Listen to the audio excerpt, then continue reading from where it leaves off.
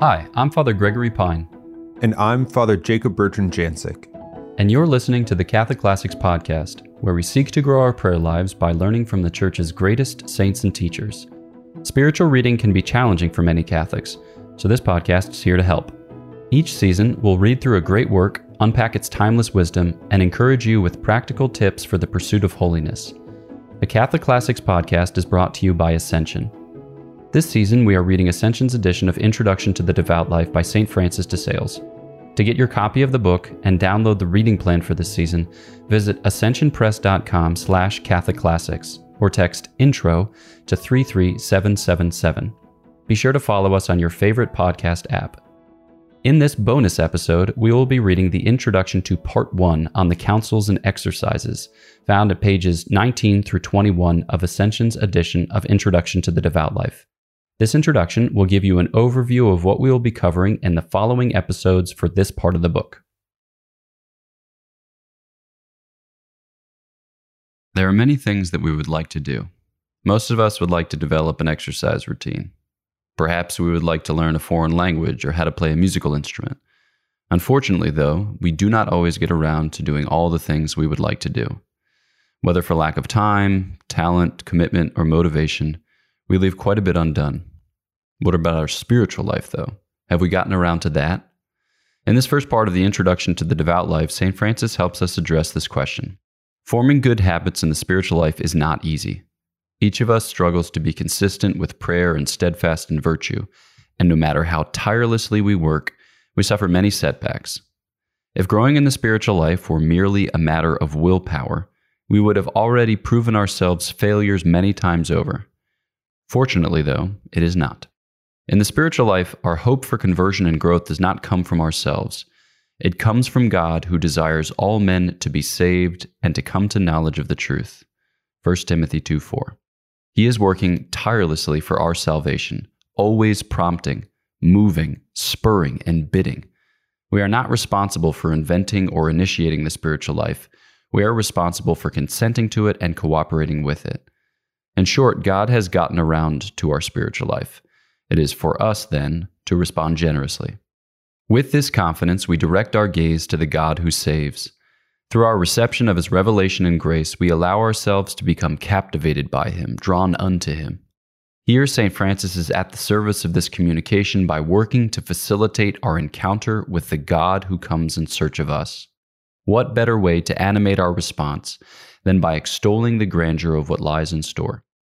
In this spirit, St. Francis begins Part 1 with a commendation of the devout life. Devotion, he explains, is like a zest or fervor for divine things. It represents a quickness or readiness in the soul's response to God. If we were to describe charity as the queen of the virtues, then devotion should be thought of as its handmaid. It lends itself to our growth in the spiritual life. It opens us up to the God who saves. With this instruction and inspiration, we are better disposed to work at the endeavor that lies before us.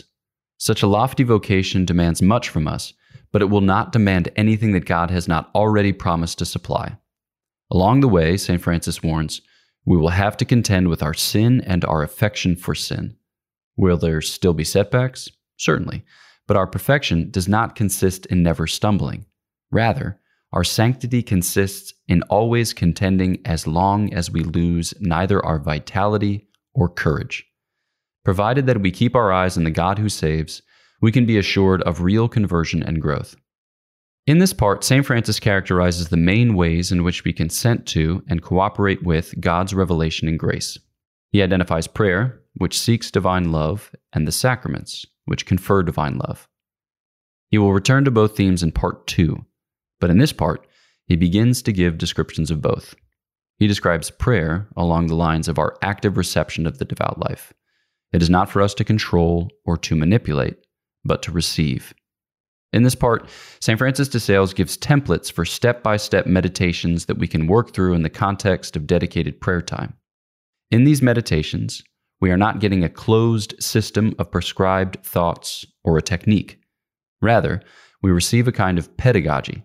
St. Francis takes us by the hand and leads us through what prayer is and what it looks like. At the heart of that exposition are the mysteries of the faith.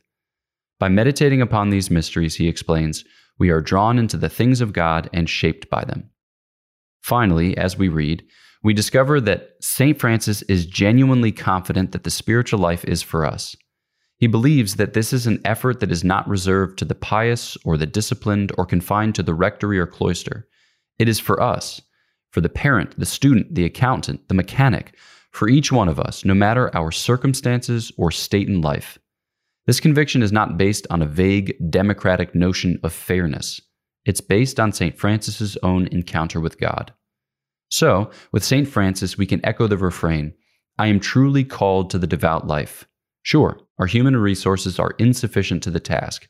We cannot set out to live the divine life with merely human effort.